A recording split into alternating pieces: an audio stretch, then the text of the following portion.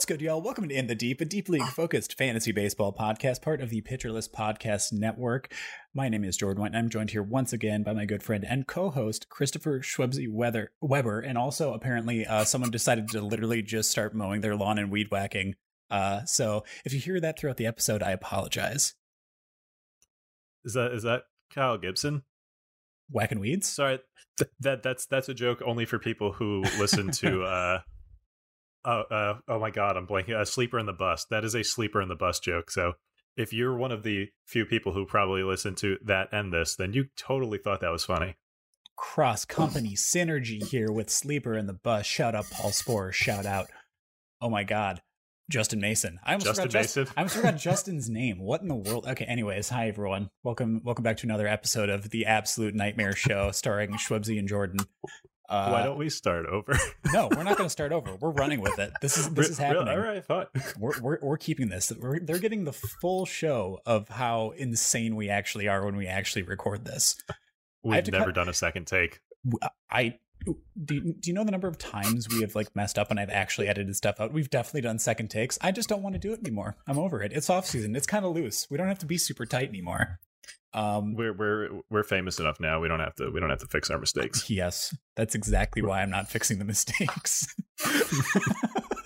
Anyways, welcome back everyone to another episode. Thank you very much for joining us. Just going to do the business at the top like we usually do. If you want to follow us on social media, be sure to follow us on our Twitter account at InTheDeepPL. And then also individually, you can follow myself, Jordan, at Bunt Singles, and then Schwebsy at his namesake, Schwebsy. That's SHWEBSI. Also, we have a mailbag. Be sure to send us any questions you have there to inthedeeppl@gmail.com. We also, in our pinned tweet on our Twitter page, have a Google form that you can submit mailbag questions to as well, or just general feedback for the podcast, which a couple people did between our last episode and now. Shout out to I believe I'm just going to assume that it's Josh Sperry who asked us when we're going to talk about Kyle Wright, which I mean could also be K. It could also be K. It could be K as well. Thank you, 11 or Sperry, whichever one of you actually submitted that question. And then the other person who said that we shouldn't record on school nights because they want to watch the stream. Actually, Schwebsy, when are we going to get back to streaming? I'm just going to talk about this on the podcast. Yeah, no, this is a conversation I was totally prepared for. Well, so yeah, I mean, I figure once we get back to a weekly schedule and we actually know when each week we will be recording, that's when we'll do it. So I'm assuming roughly January. Yeah, just about then, I would assume too. I mean, yeah, we're just kind of recording as schedules allow right now, especially with the holidays coming up. We're talking about I mean, I have Friendsgiving stuff tonight, and then Schwebsy's doing stuff with the in-laws this evening as well. So I know that we have things going on for the next couple weeks. So our recording time is always kind of in flux. So once we get back on a normal schedule and a normal recording situation, we'll probably be starting up the stream again. Speaking of Schwebsy, what are your holiday plans aside for I know you're going to hang out with the in-laws tonight. What else are you up to? So my preferred holiday plans are to never leave the house and never leave my office usually. But because I'm married now, I have to actually do things and participate in family events. So I will be going to so next weekend we'll be doing, or Thursday rather, we'll be doing Thanksgiving with my in-laws. And we do the whole splitting holidays thing. So it's Thanksgiving with the in-laws, Christmas with my fam. Nice. So I dig it. Yeah. There's always that trade-off with my family too. I know Thanksgiving is a bigger thing for my dad's side of the family, but then we usually have Christmas stuff with mom's side. So similar situation. What is your, Schwebsy, I gotta ask, what is your favorite Thanksgiving food? I know there's a lot of traditional ones and stuff like that. Do you have a top tier thing that you like to eat more than anything else? So I don't like a particular dish. I just like the Thanksgiving meal. I have a system, and I get made fun of for this. System, you say? I have a system this is at Thanksgiving time. To be clear, this is the first that I have heard of this. So I'm interested to hear what this is. So basically, I will have 2 plates at every Thanksgiving dinner, and that is the savory plate and the sweet plate. And the savory plate is turkey, mashed potatoes, gravy. And then the sweet plate is turkey, cranberry sauce, sweet potatoes. and that I have to have that group of food at every Thanksgiving. Okay. I honestly, I kind of appreciate just the process there. I like how you're kind of separating things out, but also like for me, I do have some pushback for you on this because I know there's like savory and sweet plate, but like I really think there's something to be said about a really good combination of both being present all at the same time, which is why like I'm a big proponent of like the Thanksgiving leftover just like burrito, which is like you just take everything that you have left over from whatever your meal was and you just kind of mix it all together and then throw it into a tortilla and then put that thing right on like a cast iron and just go to town. Like that's my move. I love leftovers from Thanksgiving. That's probably my favorite. I think that individually my favorite food is probably stuffing though. So stuffing. So I like stuffing depending on what's in it. What's a deal breaker for you on stuffing? I am picky. I'm iffy about onions. So when onions are in stuffing, I'm out. Sorry, onions. You're making a face at me. I'm so sorry. It's like onions. It's like in everything, though. It's in I know it's in everything, and I hate it. That's so crazy. Yeah. Just so everyone knows, this is a fantasy baseball podcast. Oh yeah, that's right. Even though we haven't talked about fantasy baseball yet, but this is going to be a Thanksgiving themed episode. We're going to talk about later in the episode some of the stuff that we're thankful for in regards to the fantasy baseball community, who and what's. We'll get to that later on. But we're actually going to start by recapping. Okay, to be honest, I think there might have been more of these. We just did an incredibly terrible job at keeping notes, and I actually don't know what episodes we talked about them in, and I wasn't going to go back and listen to everything. So we're going to talk about the board bets that we made before the 2021 season, and see who fared better, which, a spoiler alert, I did really, really well. I think if there were more, I would want to know because I did so abysmally in these. Yeah. I'm just grasping at straws here. Schwebsy I hope there were more. Schwebsy got there worked. Were definitely, yeah, no, there were 100% more, and I definitely did better on them. We just can't find them. Yeah, yep. I mean, yeah, it was pretty much a clean sweep for me. But I mean, there was also a lot of bad luck on Schwebsy's side with a lot of it, and a little bit of good luck on mine as well. Like, I mean, the most notable one that I think mentioned multiple times last year was the JD Davis versus Austin Riley board bet, which, I mean, Austin Riley got MVP votes this past year. Like, he had an absurdly good season, hitting over 300. Like, I mean, part of a really, really strong Atlanta offense. And JD Davis struggled with hand-wrist injuries throughout the season, which are always tough on a hitter. Yeah, exactly. So that was a pretty clean sweep. So I did win the who is going to have a better 5-category season between Austin Riley and JD Davis. Austin Riley ran away with that one handily. But yeah, like I forgot to take into consideration LOL Mets because JD Davis had that hand-wrist injury and it was nagging all year, and the doctors told him, oh yeah, like it'll be healed with rest, and then he got surgery like as soon as the season ended. It's miserable. Yeah, that's not fun. Yeah. Mets historically not great at handling player injury. Anything. Well, yeah, that too. Yeah. Right, yeah.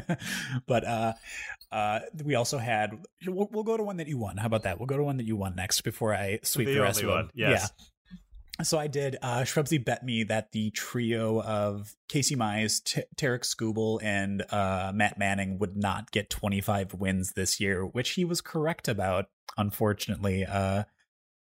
Little luck on my side here. Sort of, yeah. It was a lot of it was because they were limiting the innings of right. Mize and Skubal. Yeah, Mize and Skubal both towards the end of the season, so they never actually were put in a position where they could get a win, which was really unfortunate. And Matt Manning just was not. Matt Manning was not what he limited his own innings. I thought that Matt Manning was going to have the best year out of any of them at the beginning of 2021, and that proved to be absolutely not the case. So that was pretty awful. But yeah, so Schwebsy did win this one. I think they ended up getting was it 17 wins, 19 wins or something like that combined? Yeah, something like that. I don't remember exactly what the total was, but yeah, so there's that. And then obviously we just had award season rolled around. So we had like Rookie of the Years announced. We had Relievers of the Year announced, things like that. So we made bets on Rookies of the Year in the preseason of 2021. And I said, we'll start with AL Rookie of the Year. I said Randy Arozarena was going to win it. I can't remember who you picked for. I picked Nick Madrigal. I was leaning. You did. I was going real life value over fantasy value because of course. I think Nick Madrigal has like a stupidly high WAR floor, just because he's gonna put the bat on the ball constantly, play really strong defense, and I felt like it was just gonna wind up giving him like a 4 WAR season at the end of the year. I don't know. I feel like he's pretty similar to like Nico Horner in that way, except even more extreme with the contact and less power than for Horner. Sure. Yeah, I think the power ceiling is higher for Horner, but yeah, like just from a pure contact perspective, definitely. Yeah. So, and I have previously complained to you about this. I would have picked Arozarena. That is true. I did get first pick on this. You got to it first. You got first pick on the NL Rookie of the Year, which is how I think we worked that. So thank you. Wrist injury here also to Ke'Bryan Hayes. Lots of wrist injuries, just like dooming Schwebzy here. Specifically to players I love. Obviously, with the AL Rookie of the Year, I did win because I picked Randy Arozarena. He ended up winning it. Who came in second in the AL race? Second was Luis Garcia. Third was Wander Franco. Okay, that's what I thought. I wasn't sure if Franco had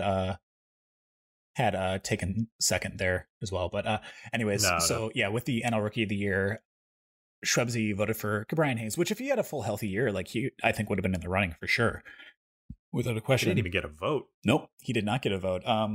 Jonathan India ended up winning it, but the person that I picked, Ian Anderson, ended up 5th in the voting, and he did get votes. So technically, we're counting this as a win for me.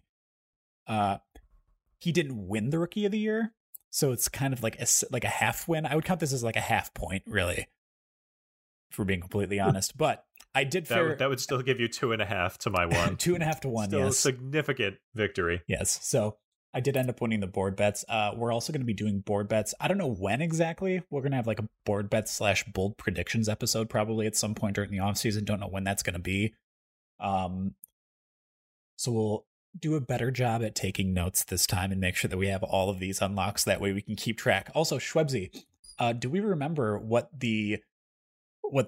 also, it's hilarious to me that this is a punishment for Schwebzy, because this man, I don't know how I got talked into this, but basically, like everyone should know this at this point if you've listened to most of the episodes, is that I am a not meat eater. I am vegan. And Schwebzy is the biggest meat eater. Dude, I just told you I don't eat onions. Yeah, I know. And I have to make you something. Imagine how nervous this makes me. Okay, do you just hate onion period? Like in every single form? Powder is fine. Powder is fine? Okay.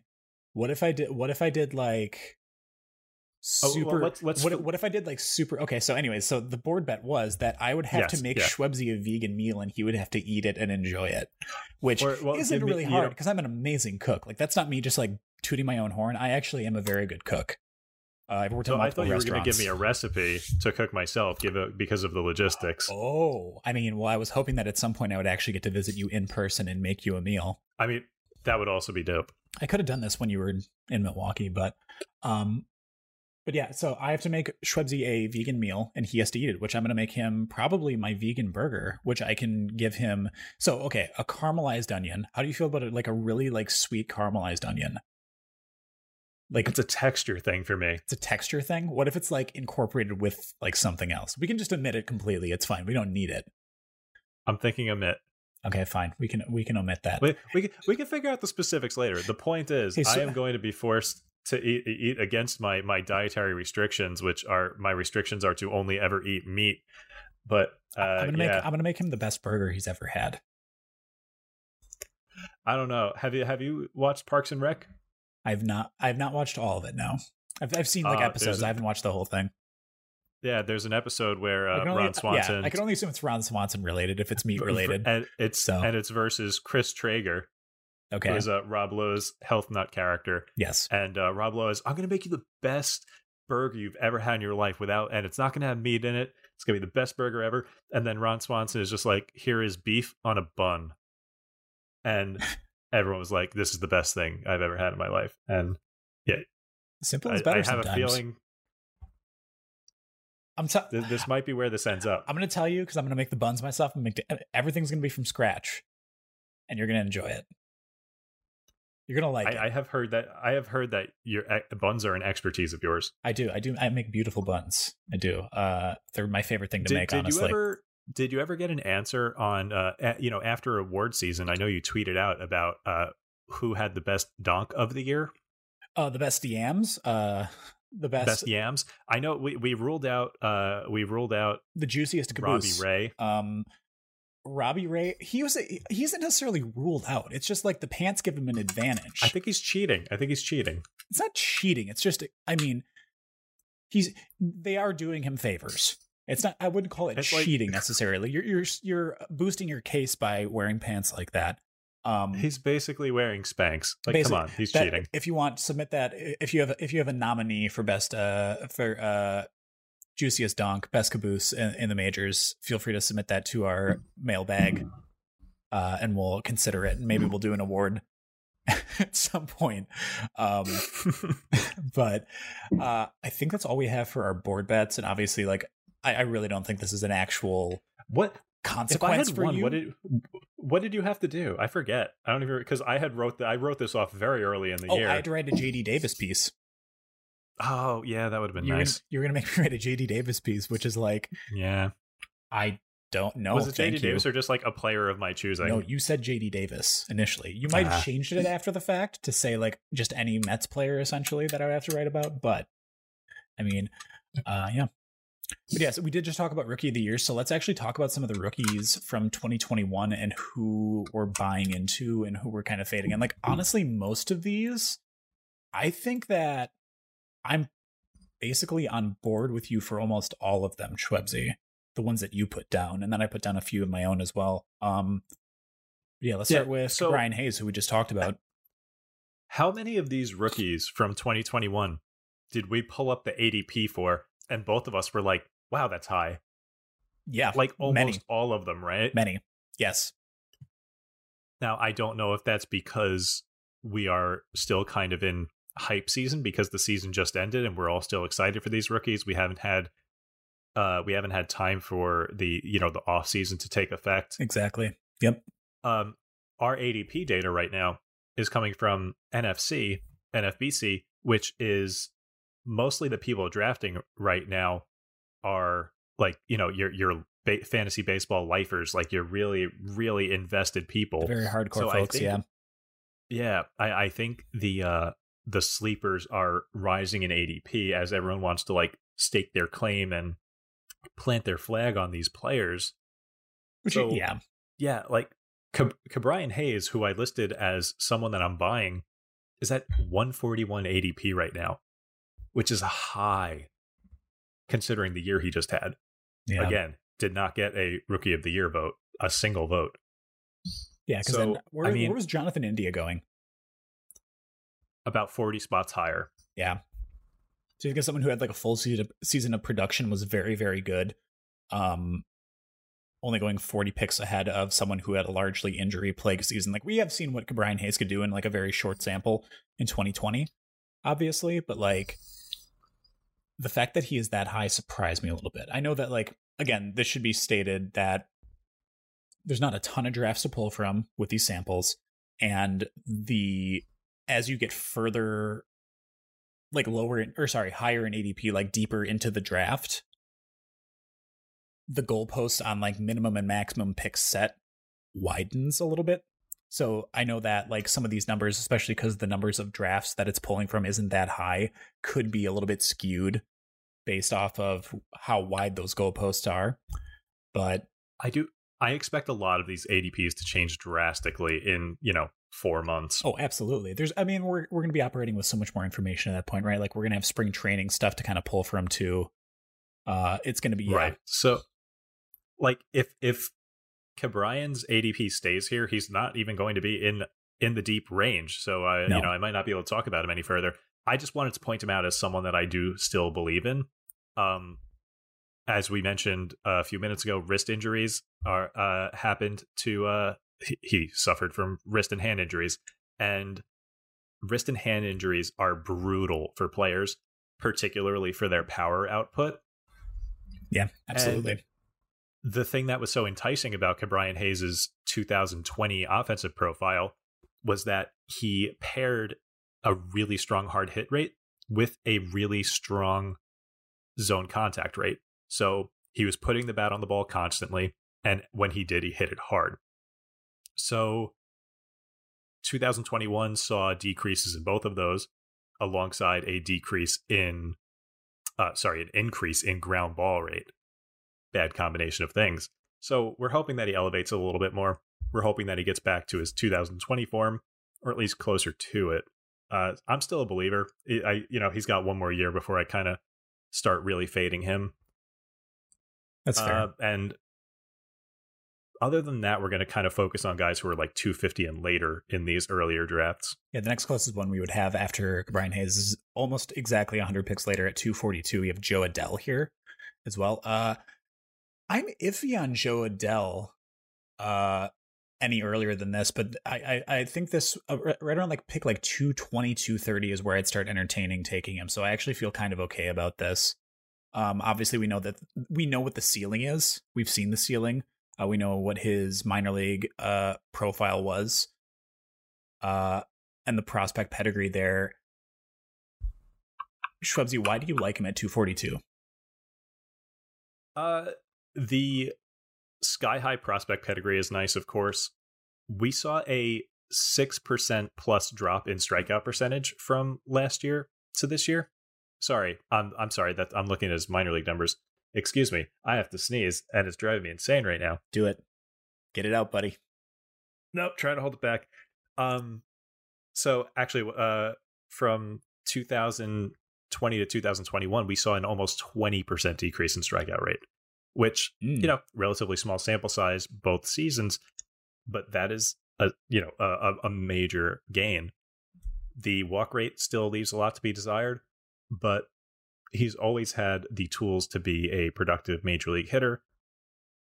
He's got a 3 home run game in his career in, the 70 or so games that he's played. I just think that this is the kind of player that I would want to snag in like the 20 plus round range, because he's one of the players in that 20 plus round range that could wind up being like a top 5 round pick as soon as next year.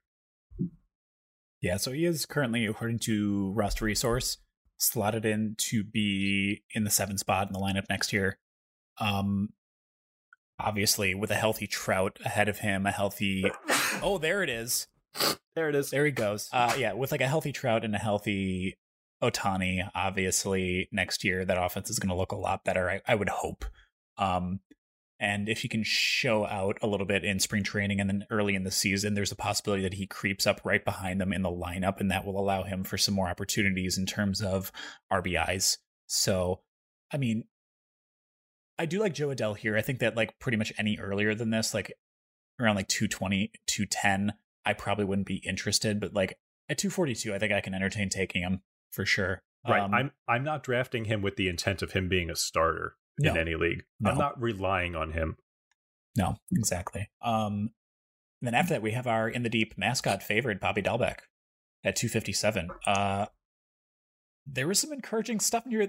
There was some encouraging stuff similar to Adell here. There was some encouraging stuff. I think it was in September specifically. It was like the month that he completely went wild in terms of reducing his strikeout rate. And his strikeout rate in the second half was much lower than his first half strikeout rate. So it kind of bounced around. But like the thing that I like to keep in my head when thinking about Bobby Dalbec, the thing that makes me particularly high on him is that, he's got in his major league career 550-ish plate appearances and, a little less than a full season. And he's already had 2 stretches of like a month where he was among the best hitters in baseball. Yeah.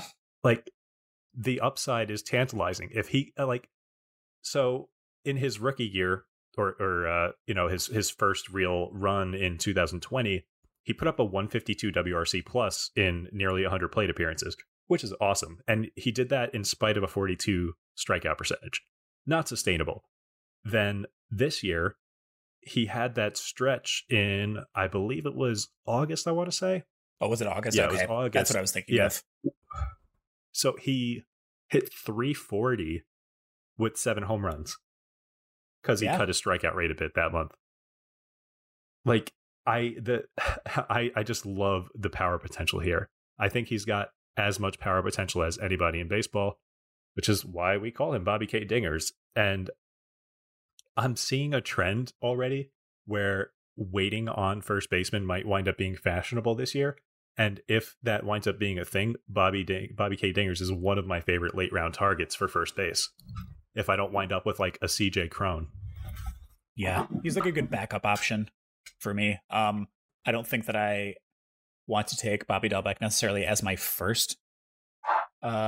starting first baseman, obviously, especially when you're picking him at like around pick 257 right now. But I mean, that offensive composition for the Red Sox is just so good that there's going to be opportunities to drive in runs.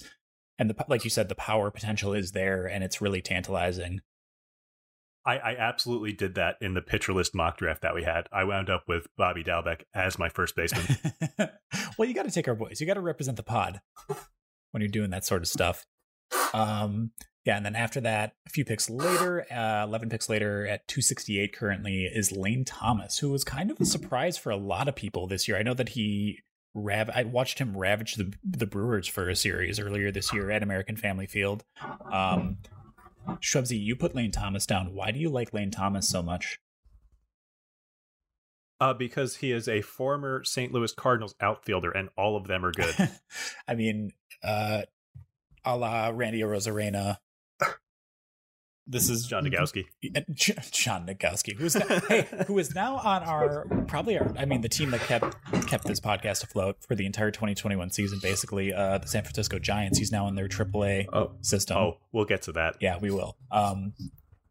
But no, Lane Thomas spent basically the entirety of his Washington National tenure actually kind of doing a decent Jonathan India impression, where the second they made him the leadoff hitter, he just absolutely took off. Yeah. And he was among the best players in all of fantasy baseball, basically, since the second he got installed into that lineup spot. Yeah, I mean, he was... And, we know who he's hitting in front of. Yeah, being able to hit in front of Juan Soto makes run scoring opportunities pretty plentiful. I meant Alcides Escobar. Oh, sorry, excuse me. Yes, Bofa alert here. With Alcides Escobar, who had the most valuable lineup. He had a strangely good year too. He did, which was fantastic. The most valuable lineup spot in baseball, right in front of Escobar. Yeah. So, the combination of like lineup spot along with just playing time is going to be super bountiful for him if he can continue to hit in front of absolute powerhouse Alcides Escobar, and then obviously like some guy named Juan Soto. So I like Lane Thomas there as well. Pretty cheap outfield option later in drafts. Another really, really, really late option for outfielders later in drafts, which currently, I mean, going pick 484 on average, but he's going to be starting, at least as of now, without any free agent pickups happening. Obviously, this is pending offseason there's stuff. a lot that can happen between now and the start of the next season, and that's Tyrone Taylor for the Brewers. Showed quite a bit of pop when he did get opportunities. I think he hit the longest home run for the Brewers. Like, he's got pretty good max exit velo numbers. Plays average, good enough defense when he's out on the field. But at pick 484, you got someone who's in a lineup every single day. There's lots of prospects that may not even get a full season, maybe not even like half a season, that are getting picked before him speculatively at this point. And I expect Tyrone Taylor's ADP to rise a bit before draft season ends in March, but it's not. I mean, I don't expect him to clear the 300 mark or anything like that. He's not going to be anywhere near people starting lineups. I mean, you've heard, I have said this to you on several occasions.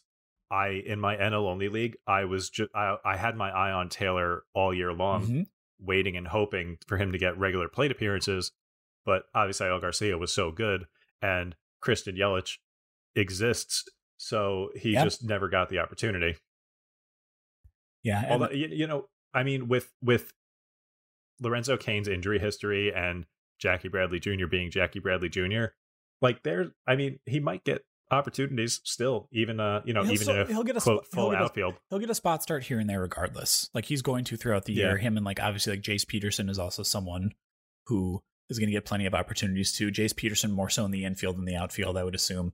But overall, I think like right now with Tyrone Taylor being at this point almost a lock for that starting lineup and going at 484, it seems kind of he's falling a bit too far in my opinion.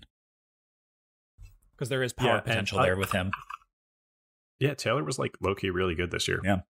So next up, the one that I obviously put down because I'm very on brand at all times is Lamont Wade Jr. going at 295 currently. We've waxed poetic about this. I'm not going to spend a super long time talking about Lamont Wade Jr. and the fact that, I mean, he's a strong side platoon guy for a team that just composition wise puts out a ton of offense, is very, very good. He's going to be hitting fourth probably, or he's going to be hitting near the top of that lineup pretty much the entire season unless something goes wildly wrong. And I'm going to take that all day. I don't know why he's still almost at pick 300. I think he should be a little bit higher than this. I'm not saying he's supposed to be like in every single starting lineup forever, but I think he showed enough last year that he should be pushed up a little bit higher on people's draft boards. Yeah. Well, drafting Giants players is not for the faint of heart. It is not. With the exception of a few of them who we know are going to be in there every day. Exactly. But like, drafting like La Stella or Wade or any outfielder Austin that isn't Yastrzemski. Yeah, Slater, Ruff. Well, even like Yastrzemski might even get platooned. We don't even know at this point. He wasn't that great this year. Yeah. Yeah. So I mean, they're going to go with the lineup that's going to do the best job at winning them games, and they did a great job at it this past year, winning 106. So like, while I get why he is still close to pick 300 in most people's minds, I think he should get pushed up around like 250. Yeah.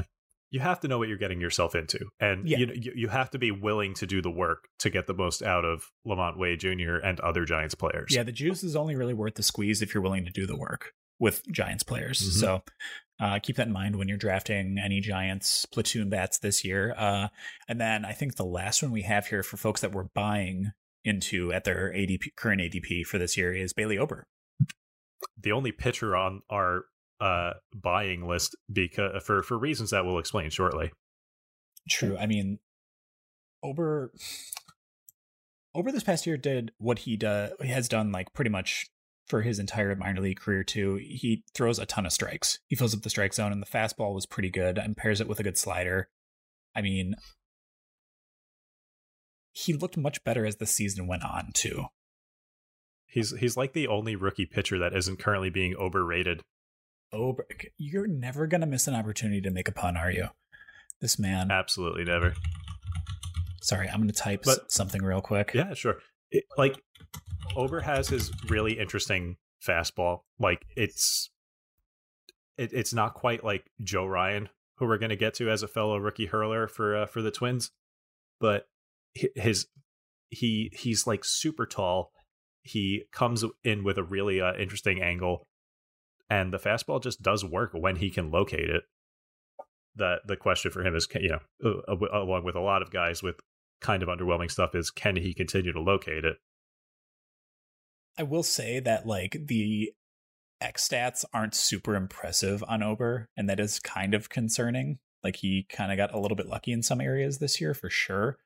I will say though, the one thing that I do like is that I think that you can work on like location and stuff, especially with someone who has as good of command as he does. And like he's walking less than 2 batters per 9. He's striking out more than 9. Like as a pitcher, especially that late in the draft, like I'm pretty happy taking someone like that. And like you said, the fastball's pretty interesting. He's a tall dude. I think he utilizes and squeezes the most out of his arsenal that he can. And I'm fine snagging him at 310 as like a backup pitcher. I'm going to mention this later on, but strikeout to walk ratio is, or strikeout percentage to walk percentage is one of my favorite quick stats to look at for pitchers, and Ober is awesome at that. Yeah, 100%. But yeah, and then we've got a few names here that were also fading. I take issue, I think, with maybe one of these names. I think all of these fades are things that I wrote, so I'll forge ahead with this. Yeah, go ahead. Feel free to disagree where you want. So Dylan Carlson is currently being drafted at 145, which is roughly round 12-ish. Excuse me. Well, yeah, 140. Water. That would be the first pick of round 13, I believe. Yeah. So the reason that I'm kind of fading him personally is that he's just like, he's fine. I think he's one of those guys that falls into the better real life player than fantasy player buckets. So he's kind of one of those jack of all trades, pretty good at everything, not great at any one particular thing. And that doesn't, there's a point where that becomes really valuable in fantasy. I don't quite think Dylan Carlson gets there. Like right now, Alex Verdugo is right behind him in ADP. I'd rather have Verdugo like 10 times out of 10. Like if Carlson's not going to run, then he just becomes really uninteresting to me in fantasy. He's in an abysmal hitter's park, even if it is a decent lineup. I just can't really get excited for Carlson. I just don't really see what the upside is here. I don't see him hitting 30 home runs. I don't see him stealing 10 bases. I don't see him hitting 300.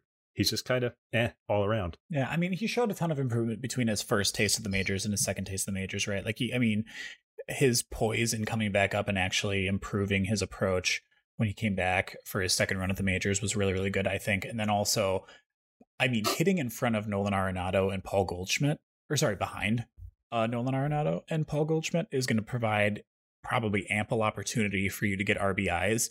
I'm kind of interested in Carlson.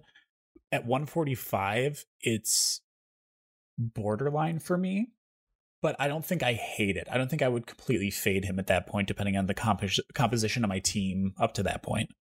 It'll just be dependent on what happens earlier in the draft.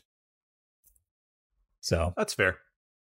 But and then that doesn't change my mind too much. Like I don't think, I'm still pretty out on him. That's fair. But Dalton Varsho is another guy I have here. Remember last year when everyone inflated Dalton Varsho's draft stock so much, he went way earlier than we expected? Yeah, this is another one. And then he was abysmal. I agree with you on this one. So this one's gonna. There's gonna be like no pushback from me on this one. Like, I was a person who reached pretty hard on Varsho in a few different drafts and got punished pretty hard for it. There was all this thought. I was like, oh wow, it's a catcher who can steal bases. Yay! It didn't. He didn't steal that many bases. He didn't steal that many bases at all. No. Even when he was doing really well. And he's going to retain. Right, so is he going to retain catcher eligibility coming into this year in most leagues? I think it's going to depend on your league setting. Yeah. I don't think he got enough games where it's like a no-brainer. Yeah. So depending on what league you're in, he might not have catcher eligibility. That would be the only time I would be willing to even reach for him remotely, and it wouldn't be at 104, which is what his current ADP is at. I don't know. Yeah. What you're going to hear from analysts this offseason is that he's catcher eligible and plays the outfield, so that means he's going to play a lot. It's a bad team, so they are going to want to see what they've gotten him. He had his really good stretch at the end of last year. I used to be really out on him because everything he had ever done in the majors was completely abysmal. Yeah. He has moved me a bit. I no longer think he's the worst player in the league. So, good, happy for him. Just there's no way I'm paying that price in a draft. I'm right around pick 100. That's absolutely wild. You will not catch me drafting him there. All right. And then the other one that we have written down here is Akil Baddoo, which it's so league dependent with Akil Baddoo. I know that like early in the year he had like the crazy walk rates. Mm-hmm. Wait, did he strike out a bunch and then flip it to a high walk rate? And then was it he hit a bunch of dingers right away? Yes, that's what it was. And then he walked a ton. Yep. and then he did a little bit of everything. Okay. And so the reason that I am out on Badoo is not because I doubt the production. It's because I don't know what I'm drafting if I draft Akil Baddoo. Anytime I'm drafting anybody in a fantasy draft, the pick has a purpose. It's because I think they're going to do a particular thing. I have no idea what I'd be getting out of Baddoo. It's probably going to wind up being okay. I don't know if it's going to wind up being worth a 160-ish draft pick, but I have I think he'll produce like double-digit home runs and steals. Do I think he's going to be better than like Robbie Grossman? I don't know. I don't think so. Unless he sees a breakthrough somewhere. So yeah, it's just like, is he going to go 15-15 or is he going to go 10-20 in one direction or the other? Like, I think he's fine if he's like your fifth outfielder. I do not want him to be my outfielder in a 12-teamer. Yeah, I can understand that. I mean, he had 13 home runs and 18 stolen bases this year over 461 plate appearances. That's pretty good for that point in the draft, I feel like, especially when you're looking for stolen bases. It shows that he has that intent. I don't feel terrible about taking him here. With like a nearly 10% walk rate and a 26.5% K percentage, which isn't that crazy in today's game. I don't feel terrible about him at this spot.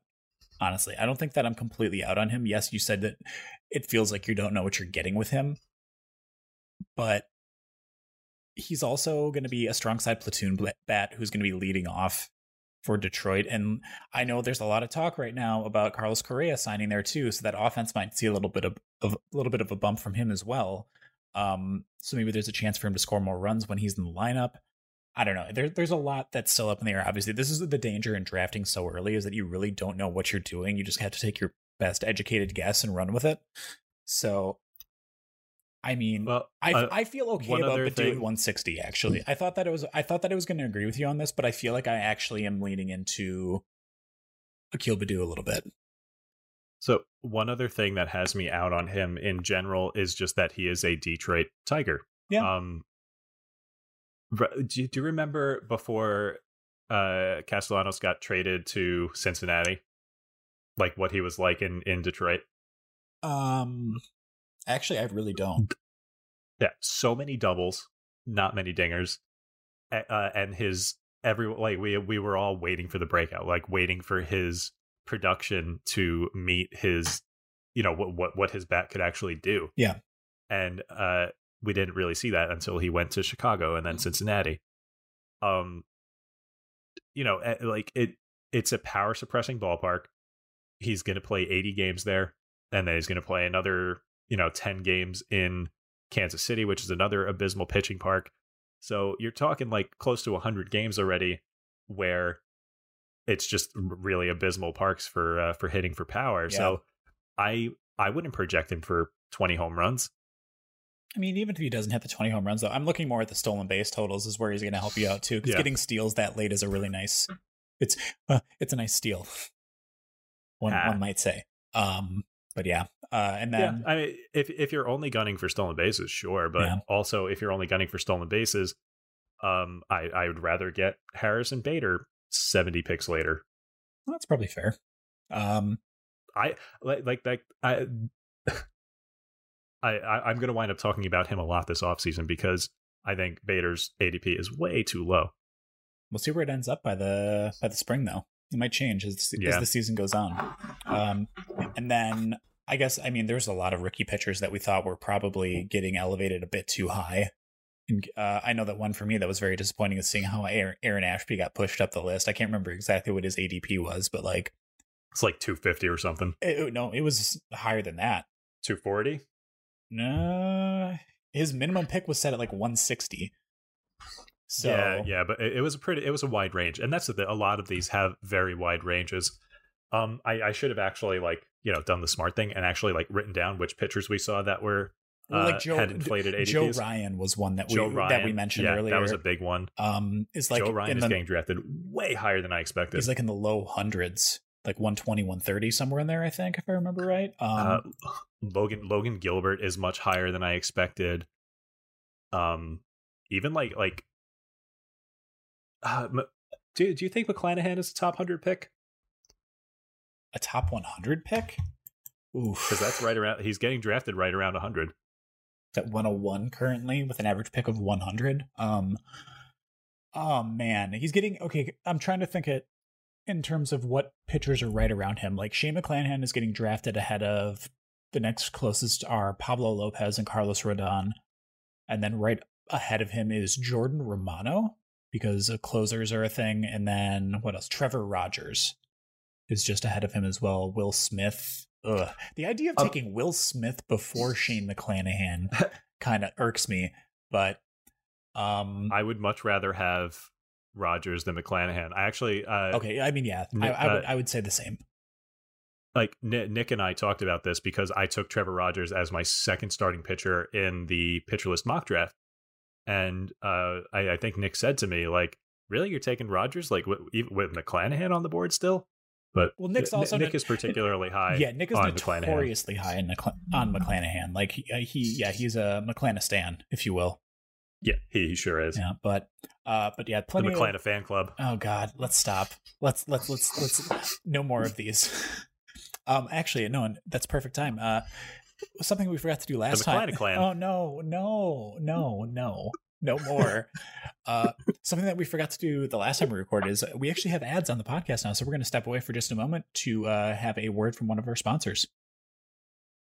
Hey, Alex Fast here, and thanks for listening to this podcast on the Pitcher List Podcast Network. If you're a fan, consider supporting all of us by getting a PL Plus subscription, where you're going to get an ad-free website and get access to our Discord, where you can talk to all of our podcast hosts and staff. Plus, you can hang out with our incredible Pitcher List community. It's basically a baseball sanctuary year-round for as low as $8 a month.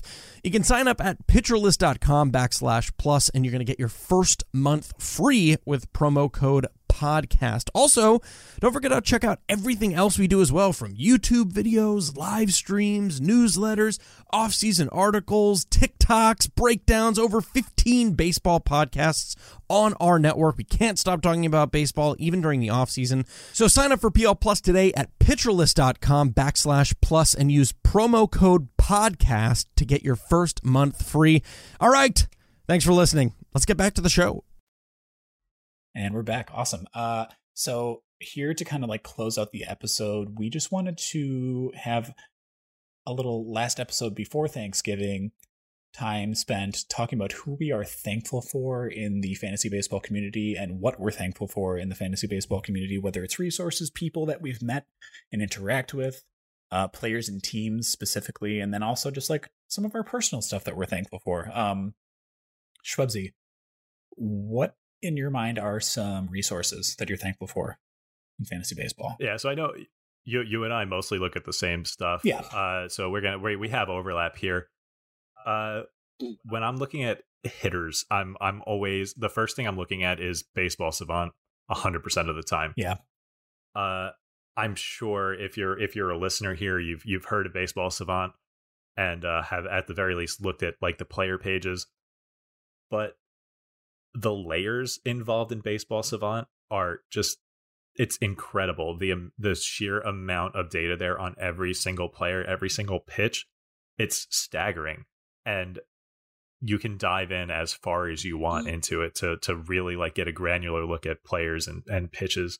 It's unreal. Yeah. Like, I'm so glad that Savant has, come into the baseball consciousness in the last couple of years. Yeah. And then also obviously like being run by folks actually at MLB, it's going to be really great. And I just really enjoy, there's a lot of stuff that's really hard to communicate through words, which I'm doing a really poor job of right now.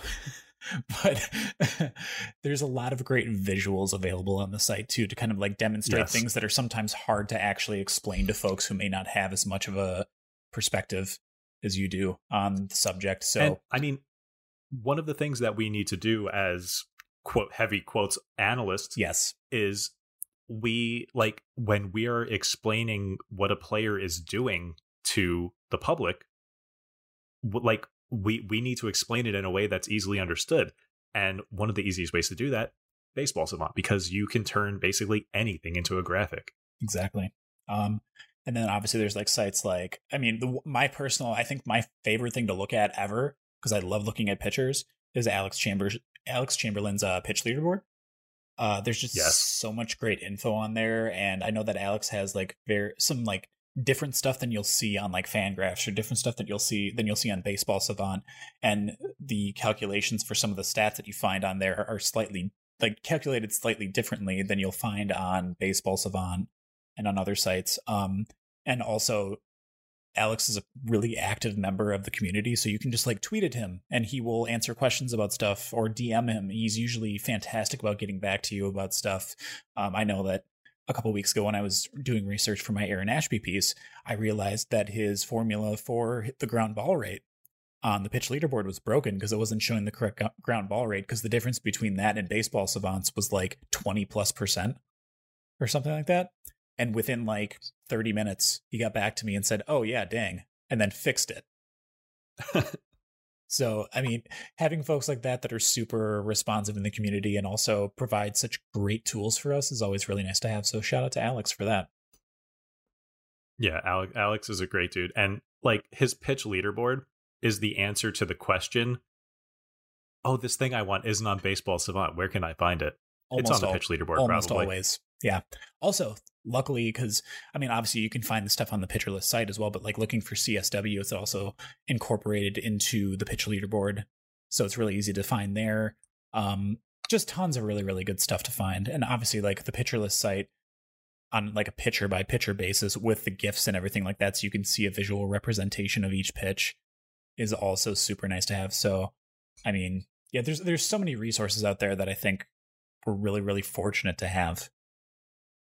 Yes. And then like obviously like I just talked about Alex a little bit, but there's like other people that we have to thank and that we're thankful for. Obviously like Nick Pollock for providing the platform of Pitcher List and allowing us to do a show. Just imagine letting us have a show. Imagine giving these two morons, these absolute buffoons, a show. I'm very thankful for the biggest mistake Nick has ever made. We're the mistake. It's just really it's nice to have a platform to just kind of like, we can still like be ourselves and we have full creative control over what we make, which is really, really nice. We're not really following a super strict regimen of exactly what we have to do week to week, so that's really, really nice. So I'm thankful for being able to make a show that we actually really, really like, and also getting to spend time with Schwebzy every week, which is really, really nice too. So I'm a moderator in the Pitcher List Discord. Yes. And Nick has recently made the decision to make me the head moderator there. And this is true. Honestly, I'm thankful for that, because now people are forced to be my friend, which I need, really. Mandatory friendship only for Schwebzy. I mean, that's the only reason that we hang out is because Nick stuck us together to do the podcast, right? Right. Normally, I'm incredibly repelling. And then, also podcast stuff. Other people that were really important in developing the podcast. Obviously, we had Trevor Huth, who was initially the podcast manager for the Pitcher List Podcast Network when it launched, was really helpful and gave us some feedback early on. And then also now with Adam Howe taking over, the host of On the Wire with Kevin Hastings, great dude, gives really, really good feedback on the podcast and has been doing a great job running the show since Huth left. I mean, both of them really, really helpful in making the podcast what it is, which is a little bit less of an absolute nightmare every single week. Darn it, Huth. Dang it, Huth. And then I guess more like Pitcher List stuff, like adjacent stuff, is like the people that we've met through the Discord, and also just like in general on like fantasy baseball Twitter, through like joining Pitcher List. I know for me personally, there's like a lot of people that I like a ton and have become friends with and appreciate a bunch in this community. The cadre of like really badass people, badass women, especially like writers and podcasters who I've been really lucky to interact with, mostly over like Twitter, aka the Bird app. Mostly I'm thinking of people like Keelan, Janice, Crystal, and Colleen of the Estrogen Power Hour podcast over at Southside Sox. Our first ever guest, Shelly Verstrate, who's fantastic. Yeah, first and only guest, which we're going to have more soon. It's going to happen. Maybe. It's gonna happen. It's gonna be Shelly again. It's not gonna be Shelly again. For first, second, and only. And then also folks like Nicole Cahill, who writes like really great articles and really brings to light a lot of like mental health issues and like brings that to the forefront of the discussion within the community. And like everything that each of them does is so unique and really important for the baseball community at large. And they are all infinitely more intelligent and funny than I am. And it's just, which by association makes them way more intelligent and funny than me. Yes, because exactly. We all know the hierarchy here. That is not. We'll glaze over that. No, that's we'll come back to that conversation after we're done recording. But like, it's just really great to have people like that in the community. I mean, I don't know. We're really fortunate to have people who are willing to stand up for each other and also advocate for things that should be advocated for more often, because this is a very homogenous space full of a lot of dudes all the time, and it's nice to have other voices in the area. So yeah, and I mean, on top of Twitter, you know, we have Pitcher List itself and the Pitcher List community. We what do we do like 5 nights of the week? We hang out with people that we've met through the Pitcher List Discord. Like we hang out, talk about life, play games, just generally chill with each other on Discord. I have phone calls with Yancey and Malika like usually every couple of weeks. I'll talk to them on the phone. I mean, I'm thinking of folks like 11K, Josh Sperry, Mikey Ahedo, Deb, Chris Turner. And then, of course, you, Schwebzy. Getting stuck with you was one of the best things that happened. But like, there's just so many people that over the course of the past year, like if I'm just like, I'm going to get like kind of real for a second, like the past year personally has been a really turbulent one for me, like on a family level, on like a personal, professional level. It's been a lot. And all the people that I've met through Pitcher List have given me something to look forward to when things have been like really, really crummy, and it means a lot to me. So I didn't realize things were hard. I never listen when you start talking about that stuff. You suck, man. God. No, I'm really glad that has heartfelt moment. Schwebzy. What? No, I'm really glad that we the Discord, our friend group and everything. I'm really glad that we can help you out, provide for that for you. Yeah, the level of support that I've received from folks in the fantasy baseball community period has just been like overwhelming. Like I get way more support than I ever expected. So in a kind of similar vein, I am the most antisocial person in the world. You will say this all the time. Yeah. And I left my comfort zone to both, travel to Milwaukee to meet Jordan and some of my other friends. Yep. I went to Boston with Nick Pollock, Ben Brown, a few of our community members, Natan from Pitcher List, from the community. We had Dave Cherman was there. I'm sure I'm forgetting people. I'm going to horribly insult someone by forgetting them. But and it, as a normally antisocial person, I was dreading it. And like we took these trips and I'm like, maybe like being social and friendly is not so bad, which, I can't give any higher praise because, hanging out with these people has kind of rattled my worldview a little. It's been such a good experience. So I'm very thankful for what the last year has brought into my life. Schwebzy is coming out of his cage and he's been doing just fine. Anyways, no, I still hate most people. It's just I like a few more now. We've shown him the Mr. Bright side of things.